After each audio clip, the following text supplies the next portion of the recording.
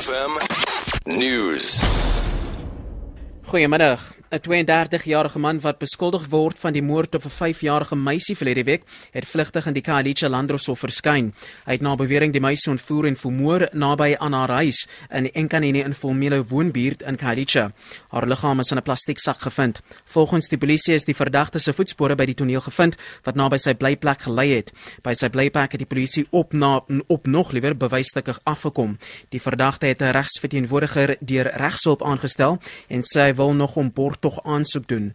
Die saak is uitgestel tot 23 Maart. Woonende gemeenskapslede het intussen sy blyplek liewer vernietig.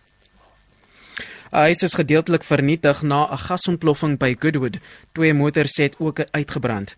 Dit het die brandbestryders 'n uur geneem om die vlamme uit te blus en geen beserings is op die oomblik aangemeld nie, maar 'n bejaarde vrou is vir skok behandel. Die oorsaak van die ontploffing word nog ondersoek. Die departement van sport, ontspanning, kuns en kultuur in Gauteng het sy medelee uitgespreek na die dood van die hiphopster Enkanini-informele wat as Flabbe bekend gestaan het. Habedi is vroeg vanoggend met 'n skerp voorwerp doodgesteek.